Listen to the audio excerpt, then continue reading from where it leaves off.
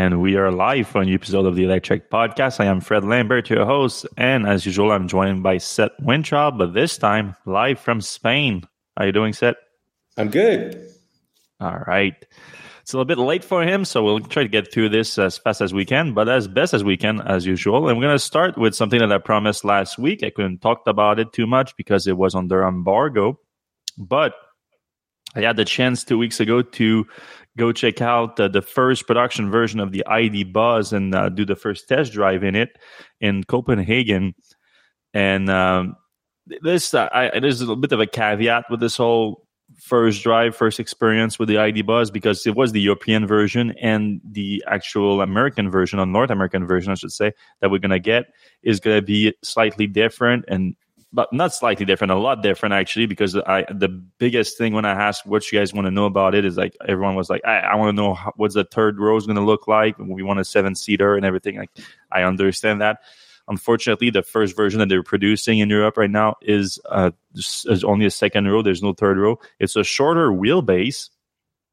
And to be honest, I don't understand why they are doing that, because they could do a third row in that shorter wheelbase pretty easy, I would think. But they're waiting for a longer wheelbase version, about 10-inch more. Again, purely in the wheelbase. The overhang here, which are super short, are going to stay the same. You're going to have a slightly bigger battery pack, and you're going to have that third row. Also, you're probably going to have the California version, which is the camper version. Though they didn't want to talk about that, they wanted to focus on this, because this is what they're going to deliver in the next few weeks. Again, only in Europe. Didn't have a strong answer again for why are they not bringing that shorter wheelbase version to North America, other than, of course, the North American market likes a bigger battery pack, more range and everything. But this thing gets a decent amount of range for what it is. It's this version, it gets 423 kilometers. That's 263 miles, but that's obviously on the WLTP standard. But still, on the EPA, you're going to get over 200 miles on this. Fast charging, 170 kilowatts. It's not top of the line, but it's decent enough that respectable. Respectable for long distance travel. And now, of course, the first thing they see when they think that van, they think of that whole Westphalia minibus from back in the days. And there's clear design cues that takes you back to it. The first obvious one is the two-tone. One feedback that I've heard a lot from people, like with the new version, is that they think it looks cheap compared to the older version. And obviously, like, now you have like body panels are not the same material that they were back then. The interior, to be fair, the interior does have a decent amount of plastic, so that's might contribute to that feeling. But overall, I found the packaging to be very good. Like, it's not luxury level, which for the pricing of that van, a lot of people might balk at. But it's a Volkswagen. It's going to be the most expensive Volkswagen basically out there. We're pretty close to it, I would assume. No, it might be the most expensive Volkswagen on the market now. But the functionality you get from it is very strong. Like you see here, this is the back with the second row down, and you can see the armrest on these sides here. Like it was built to have a third row. Really, they just don't have that version just yet. But you can clearly see from that what the third row is going to look like. And it's going to look like there's a lot of space. One thing I liked a lot in the inside of the vehicle is USB-C everywhere. You have 8 USB-C plugs all around the vehicle, from the back to the second row to in the doors in the front row. The sitting position is awesome. Something you would expect from a minibus. You have captain seats, both on the front. You have armrests on each side. So it feels like a very relaxed driving position that I really liked. My main concern while driving was the field of view from a height perspective here. The roof comes very quickly over your head, and even though the overhang is short, you still feel like kind of far away from the front of the car, especially because of that roof coming in pretty deep. My main concern was if I was stopped at a red light and there wasn't one of those like shorter at the bottom traffic lights. It was just the one at the top. You literally had to move forward and lean into your seat to try to see it and see when it turns green. It did serve though as a pretty good contrast to like how comfortable the driving position, the seating is, that you had to move out of your way to check it out. No, I was really impressed with the comfort inside the driving experience. Now, this is not like I'm used to driving performance electric cars that accelerate from 0 to 60 in 3 seconds for my own car, but most of EVs accelerate within 5 seconds at around that time. This thing accelerates to 60 in like 10 seconds. So it's not quick. It only has one small electric motor. I had the spec of the motor, I think. Well, that's staying true to the bus heritage. It's always been a very slow car. Yes, 150 kilowatt permanent motor. So nothing to write home about. But you still get the quick acceleration from very low speed, like so the acceleration from 0 to 20 or something like that. And also some pep from when you accelerate into a ramp on the highway, for example. This is it's not gonna be a fun drive in that sense, but you still get the little peepness of an electric vehicle. It's more about the comfort, obviously, with the minivan. There was you have the center display here, the instrument cluster, very small, but gets the job done. You have everything you need on it. The bigger display, you have 12 or 10-inch options. And obviously, you have all the same problems that you have with the ID4 and all the other Volkswagen, where the software is not quite what it should be yet. Volkswagen keeps reminding us that these vehicles are all software update capable over the air, and it's going to get better over time. I hope so, because that's still one of my biggest downsides for not just Volkswagen, but any car that's not a Tesla, really. You have Apple CarPlay on this, which I enjoy, but I don't like the lagginess of the CarPlay. Like it's always a few, not a second, maybe even a second behind. It's just far behind enough that you skip forward to a song and then the song's still playing for a second, and then you want to skip again. You don't know when to. You're actually at the song you're playing. Yeah, and even you see it on the navigation where like it takes if you have too quick move to do, too quick next step. When you actually done it, the first step, it takes a while for the system to switch to the next one because it hasn't detected that you've done it yet. So those are really annoying for me, at least. But yeah, one thing you're talking about a lot is the like the design. It obviously looks a little bit more like a truck, or it's got that overhang. And the reason I think is obvious to some people is like you couldn't have the 60s Volkswagen bus is super dangerous. Like your knees are basically touching the front of the car. Yeah. So Volkswagen couldn't make that. So all these things like the visibility, the look of it, that's all affected by safety. Like you have to make something in the front so that your knees aren't the first thing that there has to be an impact zone, otherwise it won't pass safety tests. So that's why it can't be an exact replica of the older one. Yeah, that makes sense. But especially looking at the two side by side, like I was kind of reminded, like I actually might like the old one a little bit better in terms of the design, but your explanation makes sense. I do understand that it looks cheaper, but I think the car has its own personality too. Like it's kind of a fun, upbeat type vehicle. Like it brings you smile when you look at it. Like it's not a boring vehicle. It has some character, some personality, and I've seen that in the eyes of many people too. When I was driving this thing around Copenhagen, I saw that people with the first time you look at it, I have some look of confusion. It's like, what is that? I've never seen that before. And then there's a smile on their face. Oh, this is kind of like the old VW minibus. But yeah, I think that's because of that, because of its own character and everything, because of all the possibilities that you can have with it, from eventually the third row seat to a camper version to also available in a cargo version without anything other than the 2 front seat in the back. There's so much possibilities that I think Volkswagen will sell everything they can make, which is not a lot, to be honest. I think it's 15,000 the first year, and they plan to ramp up to 150,000 units in 2024, which is when we should see the vehicle hit the market in the US and Canada. So there's still some hope that it's going to be early 2024, but nothing's been made clear.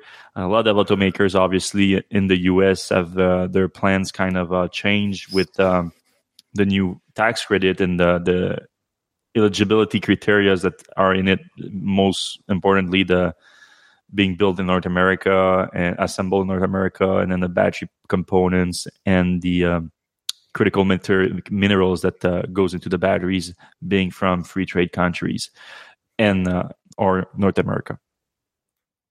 So those that likely change VW's plan in terms of bringing the vehicle to the US, but I think it's gonna still make its way there, just a little bit later.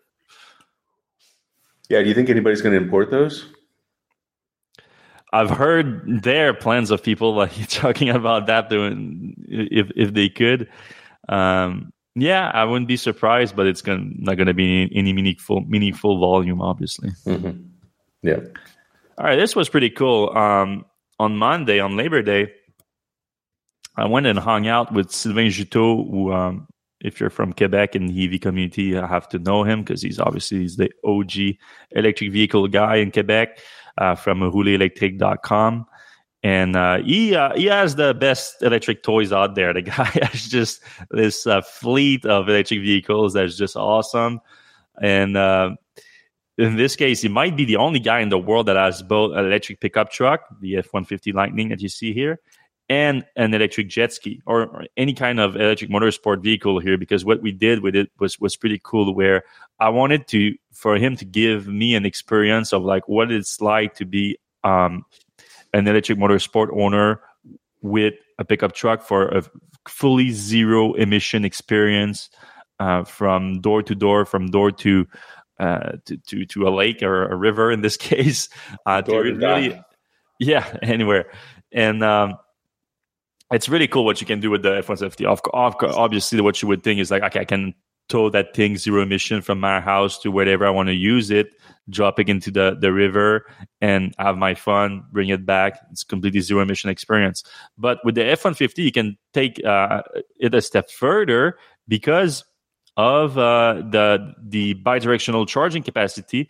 And in the back, especially where they have the 240 volt outlet in the back that you can literally charge an EV level 2 with it. So we've seen a few people since the F-150 launched a few months ago that they charge a Tesla, for example, or they charge another electric vehicles with it because, of course, you have also a massive battery pack in that F-150.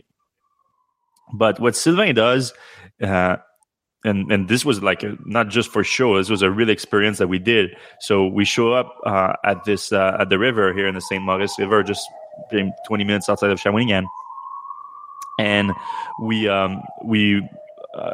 rode. I guess rode is the name for a jet ski. We used the jet ski, the Taiga Orca, for about 30-40 minutes. Me and my girlfriend, and just have fun on the river with it. And then when we came back for lunch, it was down to like 35% capacity. It goes down pretty fast if you put it on. There's 3 modes with the Orca. There's a range mode, which you could probably use it all afternoon if you wanted, like a half a day with it on range mode, which is still pretty fun. Sports mode if you want to go a little bit crazier on it. And then there's a wild mode that doesn't limit the output at all, which was completely insane. We went 90 kilometers an hour on water with it. It was crazy. That drains the battery pack real fast though when you do that. So we got the vehicle out of the water, put it on the trailer, and then Sylvain used a wall box level 2 charging station, plug it into his F-150 Lightning and into the Orca, and you can charge it while driving. So we plugged it in. We drove to back to his land because he wanted to show me his other electric vehicle toys, which are pretty awesome, and we're gonna talk about those later. But then we went to lunch. We had lunch, and then we were able to get back on the water with the vehicle charged up to like 87% or something like that within an hour or less than 2 hours probably. You can see in the F-150 Lightning Center display, you go to Pro Power onboard tool, and you can see exactly everything, all the outlets, what they are outputting. So in the circuit avant, that's inside the cabin, which you can draw up to 2400 watts, 2.4 kilowatts. It's drawing 100 watts right now, but that's because you had the cooler plugged in inside to get some French drinks. But the A and B here is the two-phase in the back that can draw up to 2.6 kilowatts. So we're drawing basically the max right now, around 7 kilowatts. And it was charging the Orca at 6.4 kilowatts. So there's some loss getting to the Orca, but still it's the F-150 has enough battery. You can see here 182 kilometers you had left. And what's great about not just the F-150, but all of Ford's electric vehicles, like the Mach-E, they are very good at range prediction. Or I should say, not even very good, I should say conservative. They're very conservative with their range prediction, so you can count on them. So there's not range anxiety in that sense. Sylvain he lives in Trois-Rivières. He came from Trois-Rivières, about 60 kilometers away from the location where we put the Orca in the water. So he drove there. Of course, 60 kilometers will draw more than the average, than 60 if we weren't towing something in the back. But this 182 kilometers accounts for the fact that he's on towing mode. So that's very useful. You can draw, I think, the 24 kilowatt hour battery pack that you have in the Orca, and you can charge it basically twice the Orca in a single day and still drive home to his house in Trois-Rivières, and then where he can plug in his car and charge with solar because he has solar. So a completely zero emission, solar powered motorsport experience from getting the vehicle to enjoying it in the wild. I think this is really the future of electric motorsport, really. Now, did you notice any degradation in the acceleration or power of the F-150 while it was charging the thing in the back?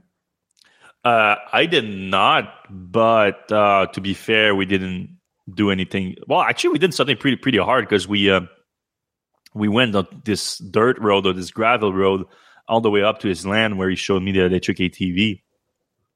And I was pulling the Orca while doing that, and it was completely effortless. Now, we weren't doing at high speed, but still, it's pulling 7 kilowatts out of it, so I don't think it's going to draw that much power away from the battery pack into the drivetrain. Right. But it's a fair point. And the Orca, I gotta say it again. I know I'm invested in Taiga and everything, and I don't want to sound like I'm just a shill here, but this thing is it's so fun. It's so fun. It's fun because like you can do everything. You can do like gasoline jet ski. You can go crazy with it, and we did go crazy with it. Like I said, we went like 90 kilometers an hour, which no one should be able to do in the water. But this is the coolest part to me. It's this thing here. So this is pretty incredible right now because can you hear that, sir? We are next to National Park here, St. Maurice, and we are on the Taiga Orca, all-electric watercraft, sort of like a jet ski. This thing is working right now. I'm obviously going like 5 kilometers an hour or something like that on the water. But if you were doing that with a gasoline-powered jet ski, it would be still quite loud. And idling it would be loud. Yeah, you're right. Even idling it is super loud. So in this case, you can both have your crazy fun with it, and you can enjoy the wild without disturbing anyone and yourself. Really better enjoyment when you're not being loud. So I'm really impressed by this machine. I think this is really the future of electric water sport. Just hope that they can ramp up production. Because right now there's probably like a dozen of them out there. And what do they cost?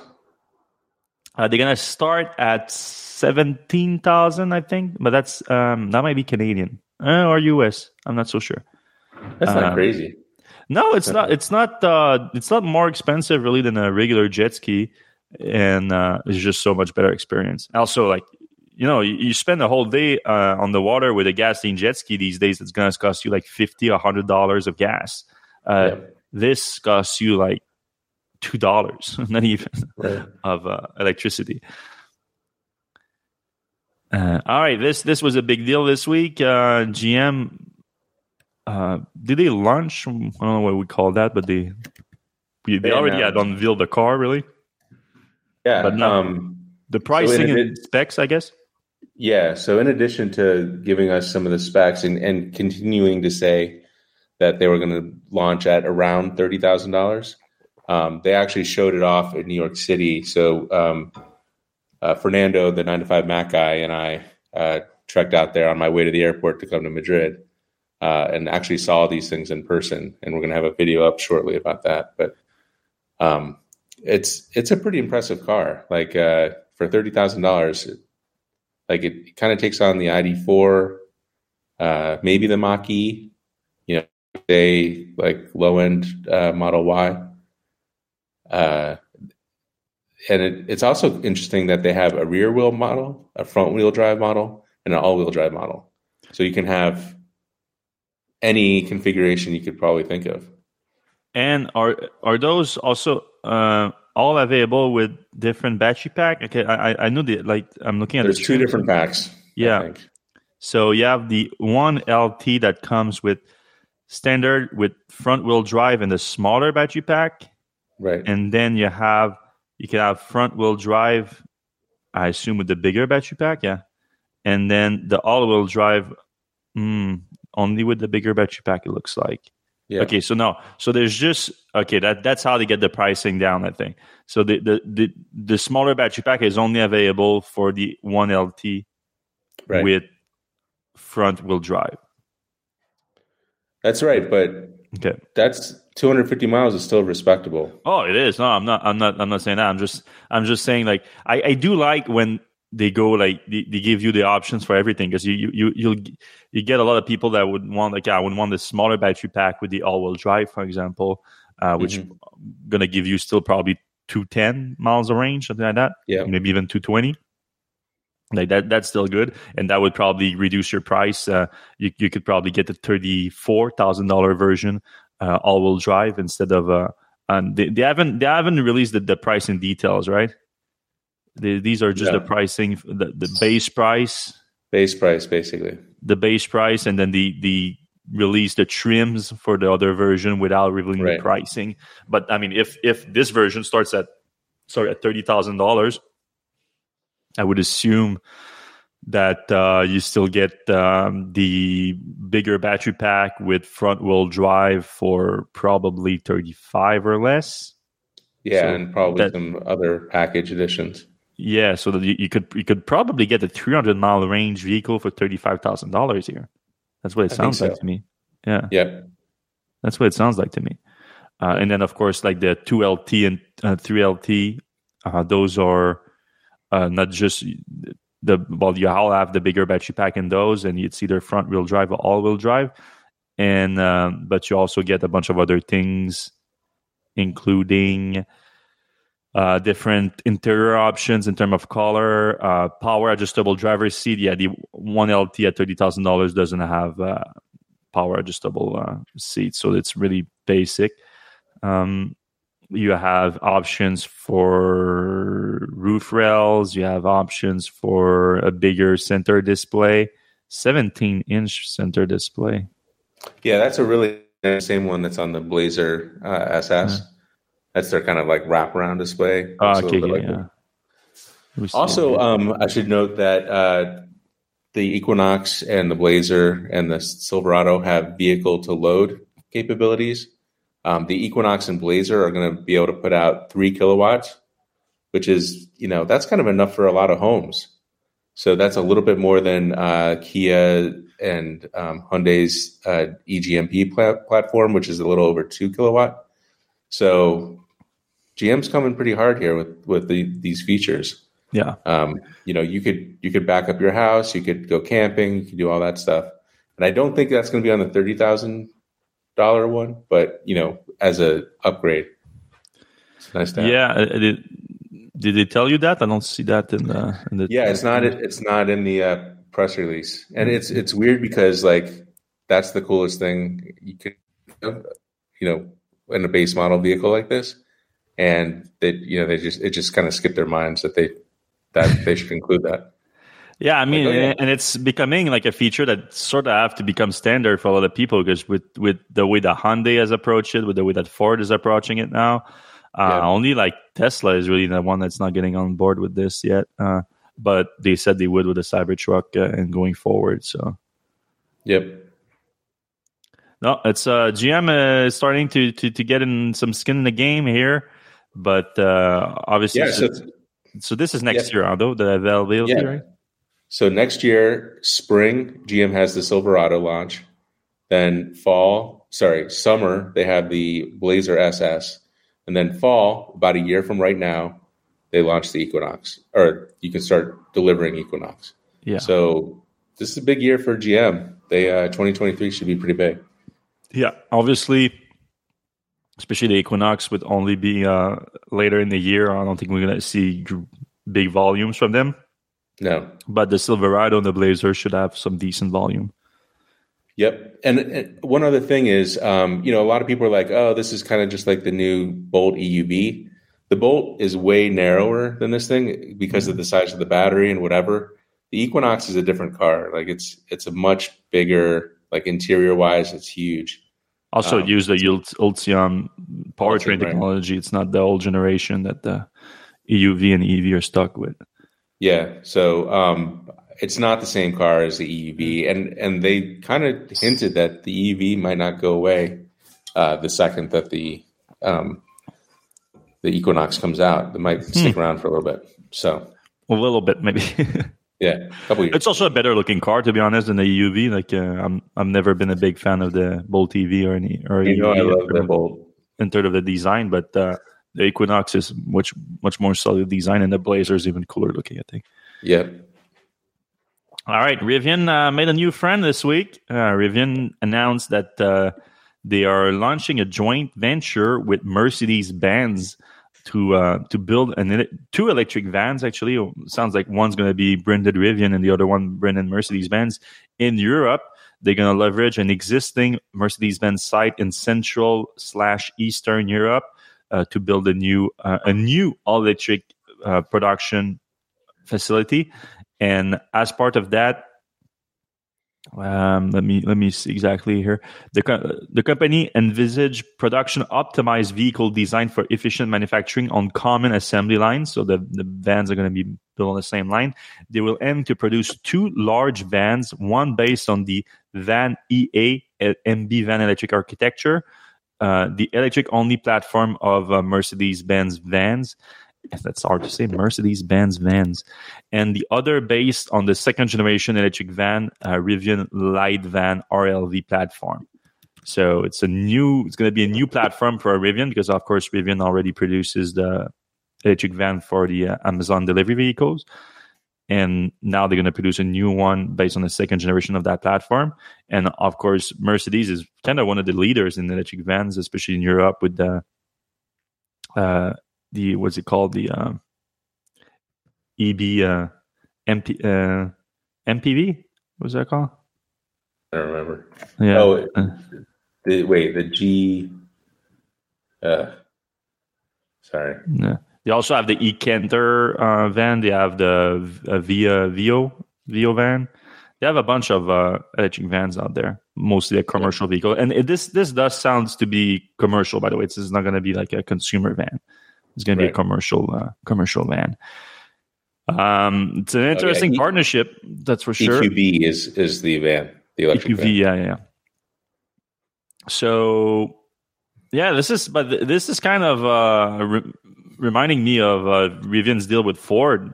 So when Ford first invested in Rivian, they talked about doing a joint venture and building a pickup truck together, a pickup truck branded Ford. So, of course, that ended up not happening because obviously Rivian did the right thing and focus on their own production and bringing their vehicle to market. Like they somehow thought that they could do that and also produce electric powertrain for Ford to make their own pickup truck. It was kind of a very ambitious, but something similar that what Tesla did early on. But that was, did Tesla ever had? Yeah, no, they did have production early on with the Model S at the same time as they were producing the powertrain for the Mercedes, the B-Class electric, and the Smart. So this is sort of the partnership with Mercedes around that time too, to be fair. But yeah, Rivian kind of was a bit over its head when it comes to that, I think. And now this is gonna hopefully in the next few years is gonna come to fruition. So I think this is kind of an easier way for Rivian to get into the European market with a partner. So I think that this deal makes a little bit more sense to me than the Ford one. Yep. All right. This was our biggest post of the week, of course, because it had Donald Trump in it. This is kind of a bummer to me because I think electric vehicles it would be such an easy kind of subject and an easy goal that both sides could focus on and make it happen. It makes so much sense to just cut oil consumption. It makes so much sense also for for the economy because if you have a strong electric vehicle, not just market but also like industry, it's going to dominate. It's going to be a force for the economy if you get all the way down to battery production, especially, and then the charging infrastructure. And this is a giant opportunity for the U.S. and for North America to sort of reclaim a lot of the manufacturing capabilities and capacity that was lost to Asia over the last decades. But it's still, by some Republicans, not all Republicans, but by some Republicans, and now Donald Trump getting on board, it's a problem because whether you like him or not, he's extremely influential still. I wrote in the post that way. You might get a laugh from that. I wrote in the post that Trump is undoubtedly as an extremely strong influence on a large part of the population in the U.S. And I had one of our copy editor that was editing the post came back to me is like, is that true? Should we leave that in? I don't think that's true. I'm like, you haven't been in the South anytime soon. Like the guy is extremely influential, not just in the South, to be honest. Like he has fans all over the place. This was in Pennsylvania, and I mean, he drew a crowd of like tens of thousands of people there. It's wild. So whether you like him or not, he's influential. And he went on a rant that just included a lot of misinformation about electric vehicle, which is a bummer because with his influence, I think it's going to result in increasing the divide between like making electric vehicle like an issue. Okay, it's just for the Democrats. The Republicans are not on board with electric vehicle, which makes no sense whatsoever. And I brought up because he started out the speech saying that basically laughing at the Biden administration for going all in on electric vehicles, saying that back in his day they weren't doing that, they weren't going all in on electric vehicle. But I pull up a quote from him from 2020, so not that long ago, where he said that I'm all for electric cars and I've given big incentive to electric cars, which of course wasn't that true. It was just he was referencing Obama era EV incentives. But it's worth pointing out that when it was convenient for him, he was taking credit for electric vehicles in the US, and especially when Ford and GM and all the American automakers were announcing big investments that were resulting in jobs creation in the US, that he was taking credit for that, even though it was obviously more about the just the electric vehicle industry booming and the automakers having to react to it. So then I won't get into too many details. You can read the post if you want, because he went into this kind of anecdote about a friend of his that apparently bought an electric vehicle and had a terrible experience with it, and asked him. That friend apparently reached out to him and asked him, "You have to shut that down. You have to shut down electric vehicles. This is bad." I just cannot imagine a scenario where, unless this friend like happens to work for the fossil fuel industry or something, that would make sense. But I cannot imagine anyone just buying an electric car and having like a bad experience enough to them that that they know Donald Trump, that they would reach out to them and say, shut that thing down. That EV thing, you got to shut that down. This is dangerous. So wait, are you saying Donald Trump was not being truthful? I mean, I have no evidence of it, but it makes no sense whatsoever for me. Well, his EV got 38 miles to the gallon, according to Trump. So yeah, so JB said that he was referring to hybrids there, but I re-listened to the comment, and to me, it sounded very much like he was still talking about the electric vehicle. And he made it clear that the guy bought an all-electric car too. Like that was his whole thing. He said that before that he was into the hybrids and whatnot, but. Keep in mind, this is the same guy who had Mark Zuckerberg at the White House a week ago. So maybe not everything he says at face value. What? Say that again? A week ago at a rally, Donald Trump said that he had Mark Zuckerberg at the White House a week ago. So he thought like he was at the White House himself a week ago? Even though he hasn't stepped foot in there in 2 years. Right. He might be having some issues. Yeah. Oh, yeah. I mean, you guys in the U.S. have some really top shelf candidates here for in terms of the top echelon of your politics. Not that we're much better. Well, at least the people that you elect like could probably walk around the block without, help. Without amphetamines and whatever Trump is taking. Yeah, I mean, the real bummer is like I just don't want him to make that an issue of like red versus blue. It's just it makes no sense. This is an issue that both sides can rally on, and even if you're not ready for an electric car, I get it. You might think you're not ready. But honestly, also, if you don't buy new vehicles, if you buy used cars, like, you don't have to be ready. This is especially like the whole people are concerned about the mandates, the sales ban on gasoline powered cars by a certain date. Like this, first of all, they're not anywhere close to that unless you're talking in decades. And this is just for new car buyers. I have so many people that are like, I don't want that. I don't want that. Like, I don't want a new an electric car and everything. And I'm like, when's the last time you bought a new car? It's like, I never buy new cars. I only buy used cars. And then it's not even that. Don't worry about it. Don't worry about it. It's not even about you. That it's a very small population, a part of the population that buy new cars, and those are the one we're after right now for electric vehicle adoption. It just works like that. It sounds elitist for some people, but it's how it works. It's new car market that are driving everything. So that's how you have to approach it.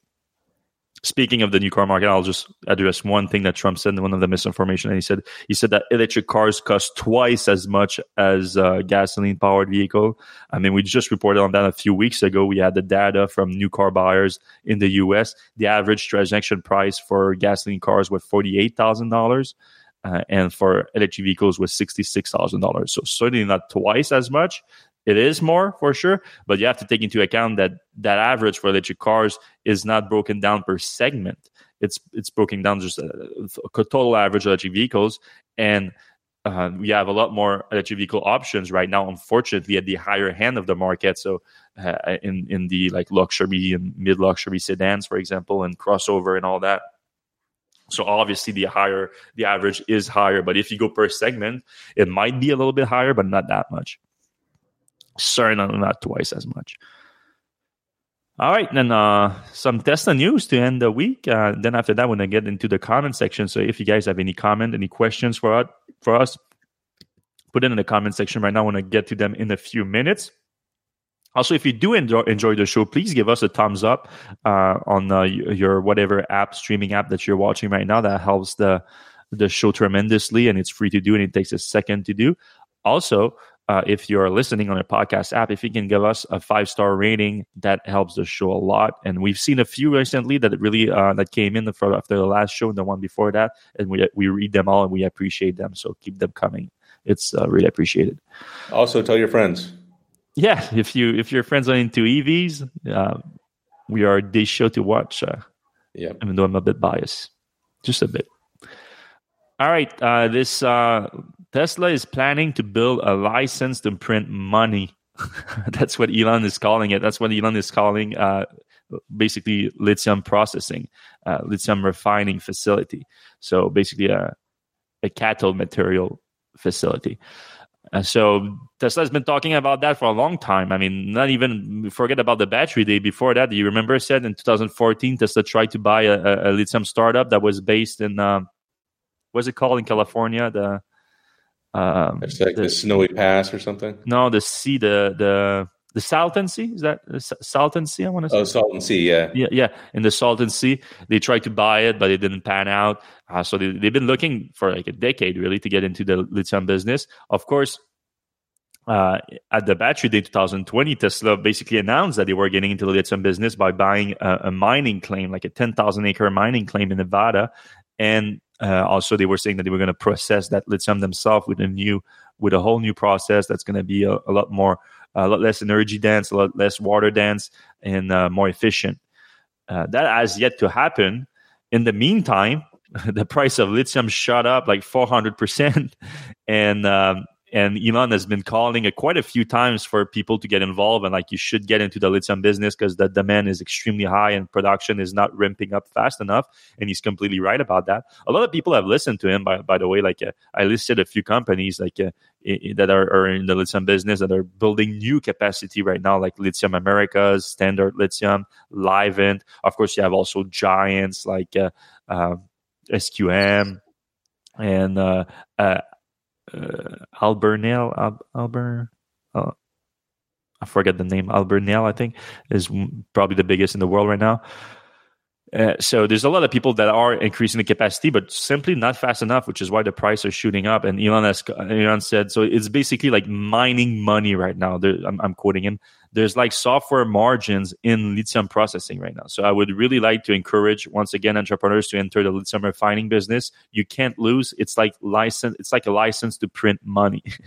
And so the news this week is that Tesla has applied with the Texas Controller's Office to filing for asking basically to some relief on local property taxes on the new battery grade lithium hydroxide refining facility to be built on the Gulf Coast of Texas.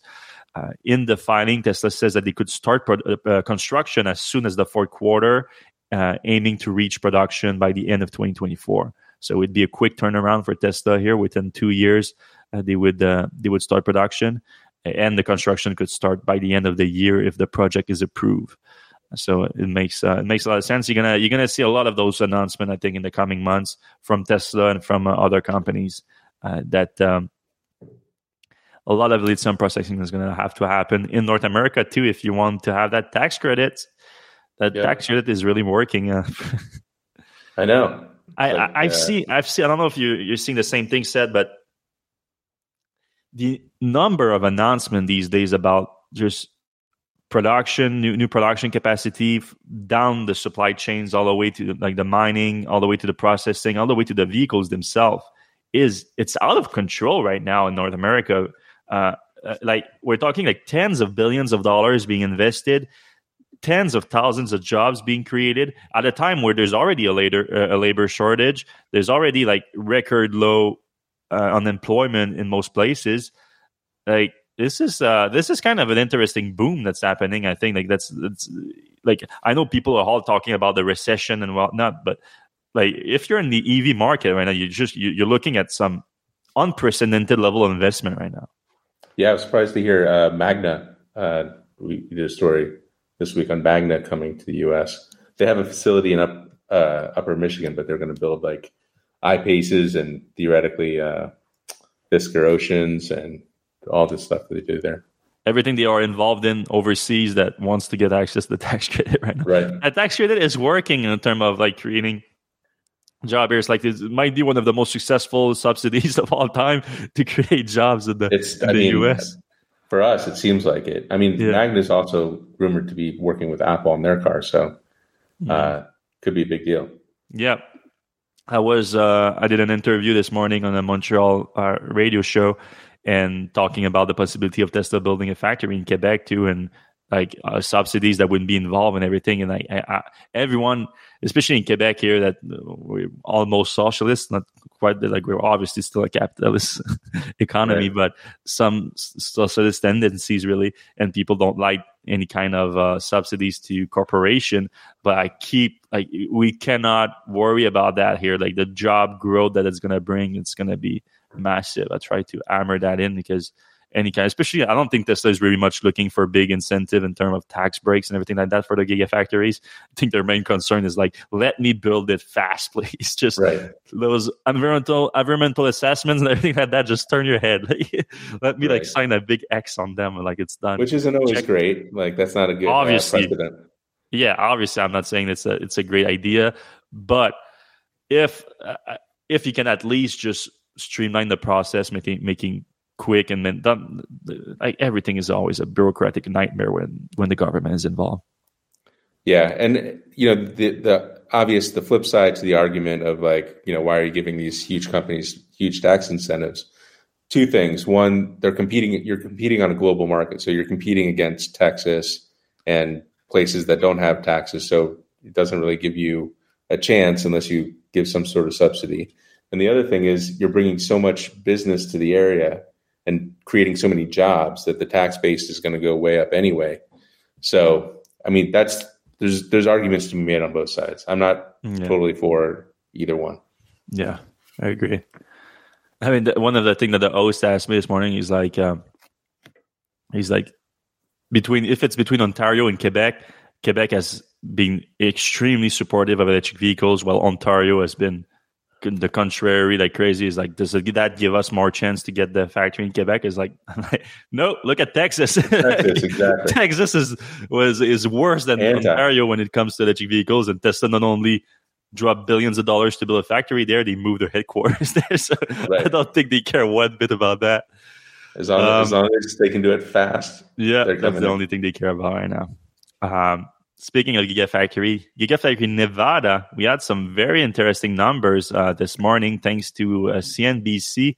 They obtained recordings from a meeting that happened this week at the factory from new leadership. So Chris Lister, guy that came from PepsiCo and has been leading the factory there for quite a few years now, has exited, and he's being replaced by, oh Lord, help me,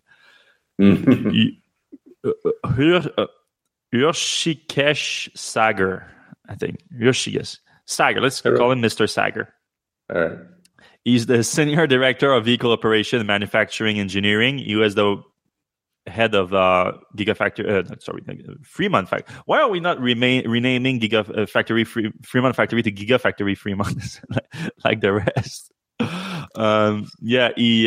He was in charge of that. Now he's in charge of both factories, and which kind of makes sense because the main role of Gigafactory Nevada is to supply powertrains and battery packs to Factory Fremont. Yeah, I'm calling it now Gigafactory Fremont. That's what we're going to call it going forward. So during that meeting, he's just sort of introducing the new leadership of the factory and everything, and then he discussed the goal of the factories and released some very interesting numbers. So announced that Gigafactory Nevada produced 283,000 drivetrains during the second quarter. That was a record. So they're nearing 300,000 drivetrains per quarter out of here. Said that they have a steady output of 8,800 high voltage battery packs for vehicles, and they want to ramp that up because they say that Gigafactory Fremont is producing 12,000 cars per week right now, and they want to ramp that up to 14,000. So the discrepancy here, I would assume, is the LFP pack that are coming from China, or at least the batteries are. So that might explain the difference here. And on the stationary energy storage front, very significant output from Tesla here. They have a capacity for 42 megapacks per week, which doesn't sound much, but when you look at a megapack, you will understand that it's actually quite a lot, because they were producing 34 a week on average last quarter.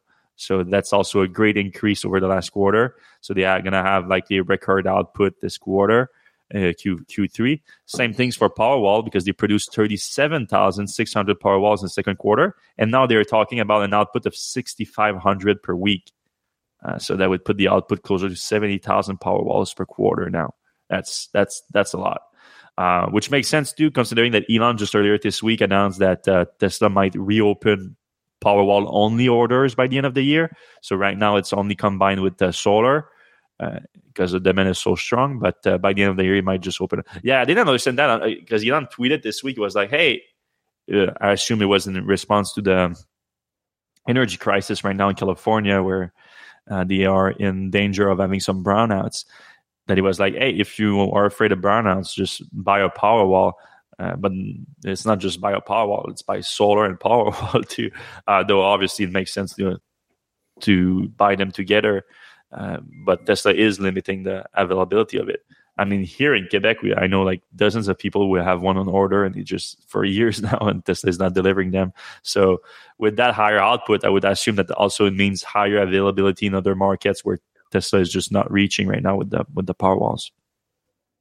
Yeah. But yeah, some rare data coming out of Tesla here. Yeah, that was a strange one too. The Tesla is going to let you vote on supercharger locations. So if you're not following the Tesla charging account on Twitter, so it's an official account called Tesla Charging. Let me see if they added. Sorry? It's verified. Yeah, it's verified. It's a legit account. And they do post some interesting information. They do post like every single new supercharger that opens too. So like there's a new one here in Allen, Michigan. And one in China, Yantai Shimo. In China now they do all of these with this little thing that prevent people from parking there if they're not if it's not a Tesla vehicle. It's pretty cool. It works with a QR code straight from the app.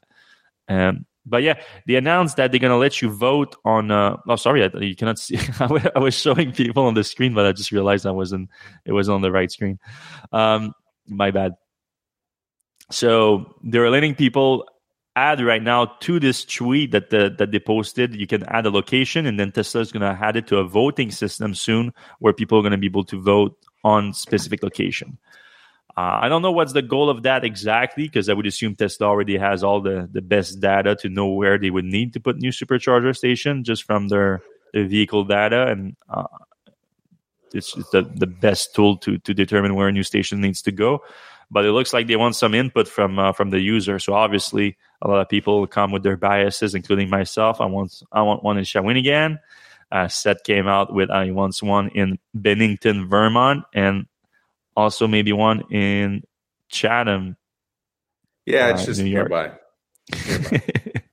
So go vote for Seth. Oh, Seth, you have 30 likes on this one. You might end up on the list there. I mean, look at the big void there. You can see there's the big square. Is there a big highway here? Or no, because there's two main highway. One in Vermont, one in New York, and it's not a big highway, but like during the Friday night when everybody from the New York City area is going skiing and snowboarding in Vermont, mm-hmm. like that highway is just packed. And New York City, that's about 4 hours away. So you're starting to run out of charge there, and you don't want to get to your ski place that may not have a charger with nothing. So putting one in Bennington or even Manchester would be huge. Mm. I did that road. What's that highway here that goes through Albany and goes through to Lake Champlain? I don't remember. 85 or something like that. Yeah, maybe 84. 84. Yeah, it's a nice drive. Yeah, I did it 2 weeks ago. I was stunned by how nice of a drive that is. And supercharger, why if you stick to that highway, so that would be like if you want to go to Montreal from New York or vice versa, that there's no problem.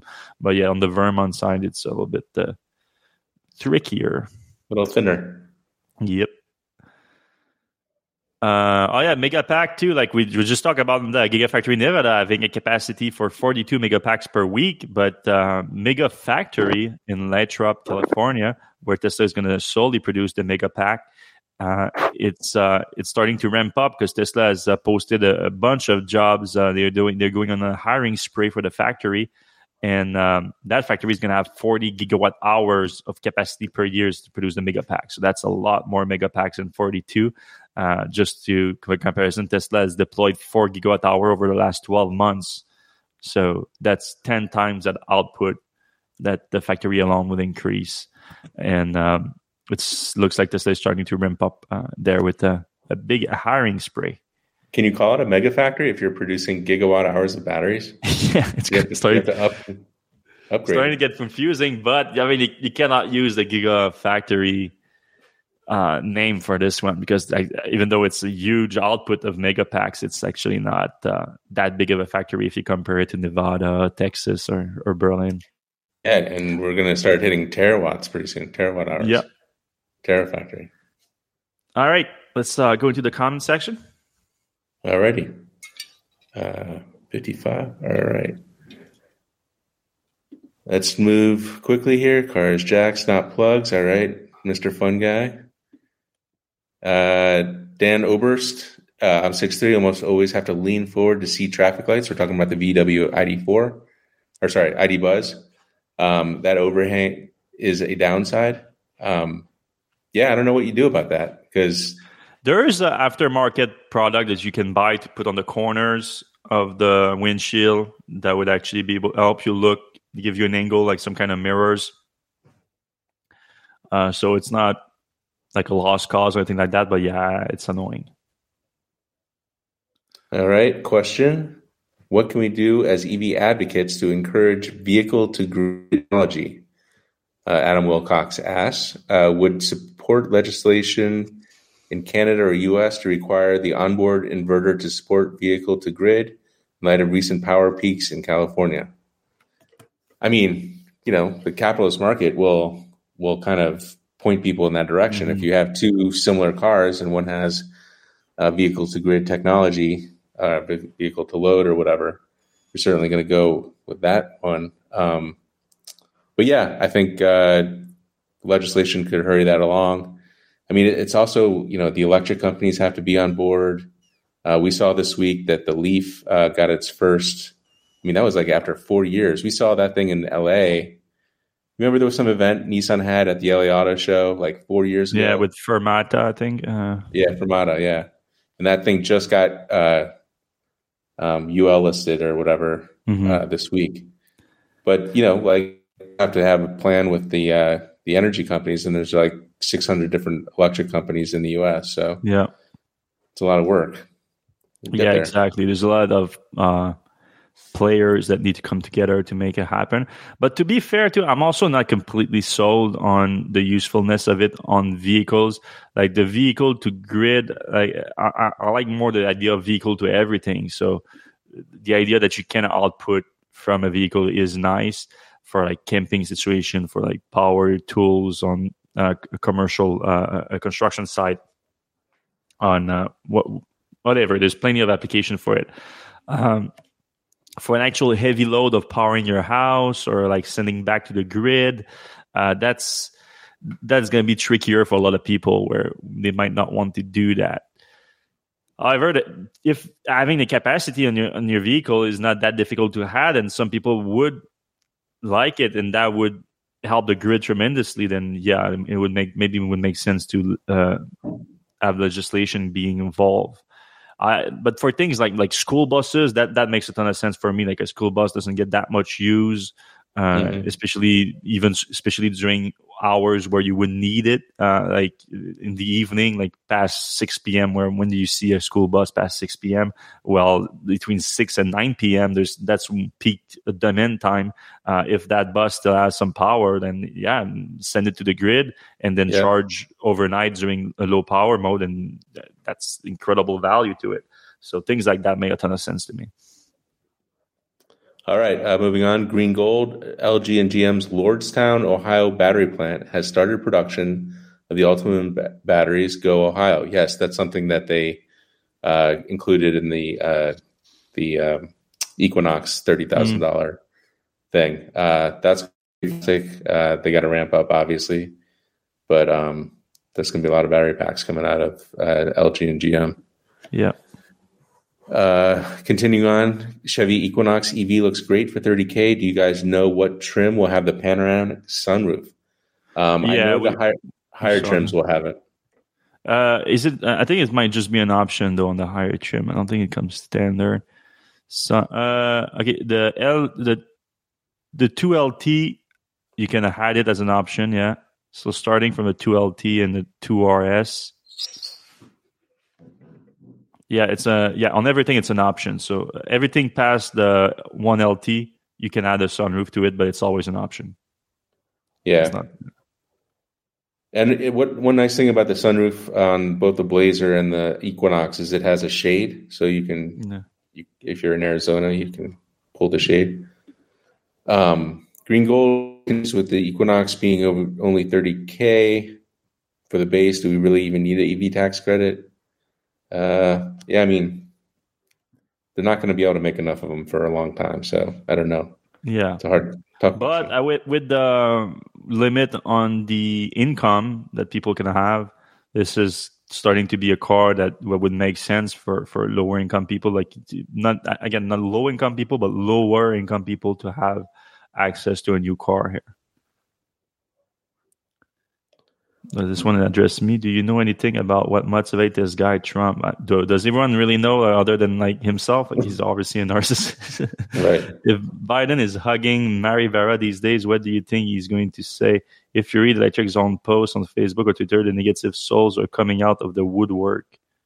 I don't know if they're actually souls or bots or what. Yeah. Especially Arthur is on Facebook. Like I do admit that on Facebook we have like some of the it's not manageable. Like we try to moderate the comments there, but it's out of control.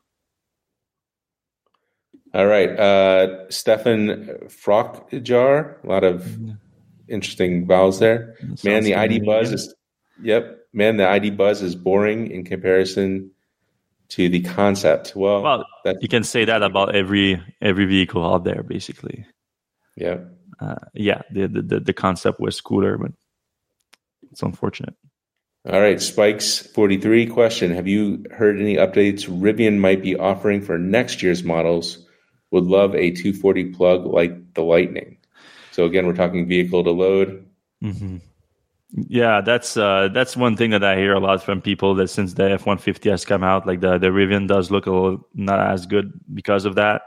The F-150, especially considering like the whole adventure thing that Rivian is pushing, like it wouldn't make sense for camping situation and for exactly what we did with the Taiga Orca too. So, but no, I haven't heard any specific on that.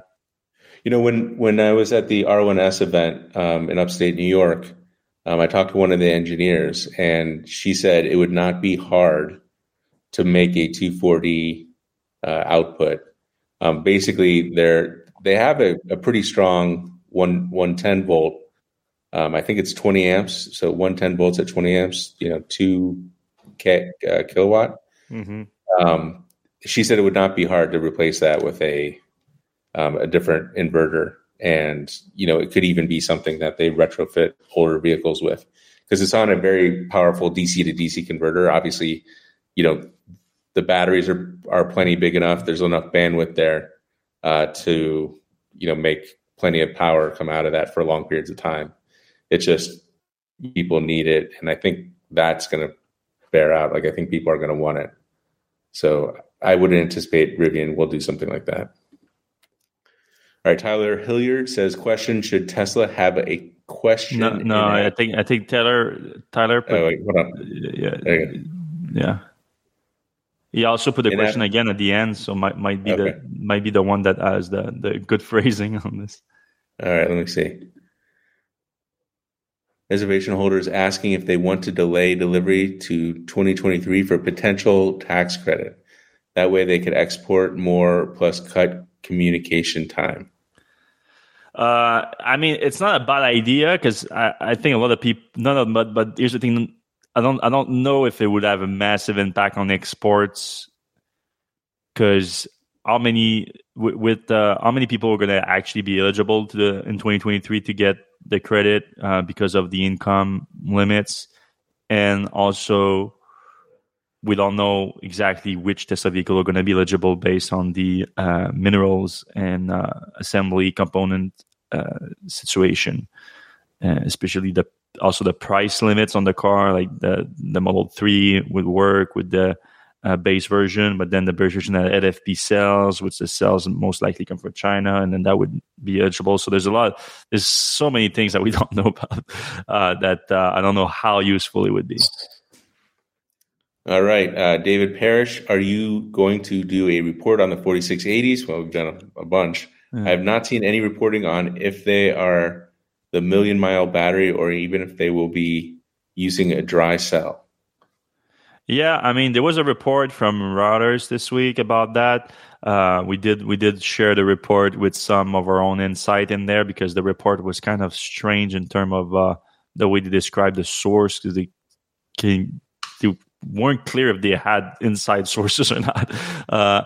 But it sounds like Tesla is still having some issues doing the dry cell format to ramp that up to a higher volume. So no, but most experts in the report seems to think that Tesla's going to achieve it. They're just maybe not on their own timeline, but you can say that about every single Tesla project ever made. All right, I think this is the last one. Question: any comments on the next Tesla FSD Beta 69 and 69.1 release? No, I haven't gotten it yet. I'm waiting for it. I've seen a few videos on it and everything, but to be honest, I don't. Since having the FSD myself in the car, I don't trust most people that post those videos, because if you were to listen to those guys, you would think like this is the greatest thing that ever happened to the auto industry ever. And for me, I still see it as something that's quite far from what was promised. So I don't know. I'll wait until I get it, and I'll give you my honest opinion. It shouldn't be too long, though. It sounds like Tesla is rapidly expanding the .69 to the fleet of beta testers. All right. I think that's it. All right. Well, thanks everyone for listening to the show. If you're still listening to this point, you're a real one. You're a real AV fan, and we appreciate you a lot. If you can give us a thumbs up on the stream, that would be great. It helps with the algorithm, and it's free to do. Same thing if you're listening on your podcast app. If you can take a second and give us a 5-star rating, that helps the show tremendously. Only if you enjoy it, of course. If you don't, it's fine. It's not for everyone. And we're going to see you same place, same times next week. Have a good one.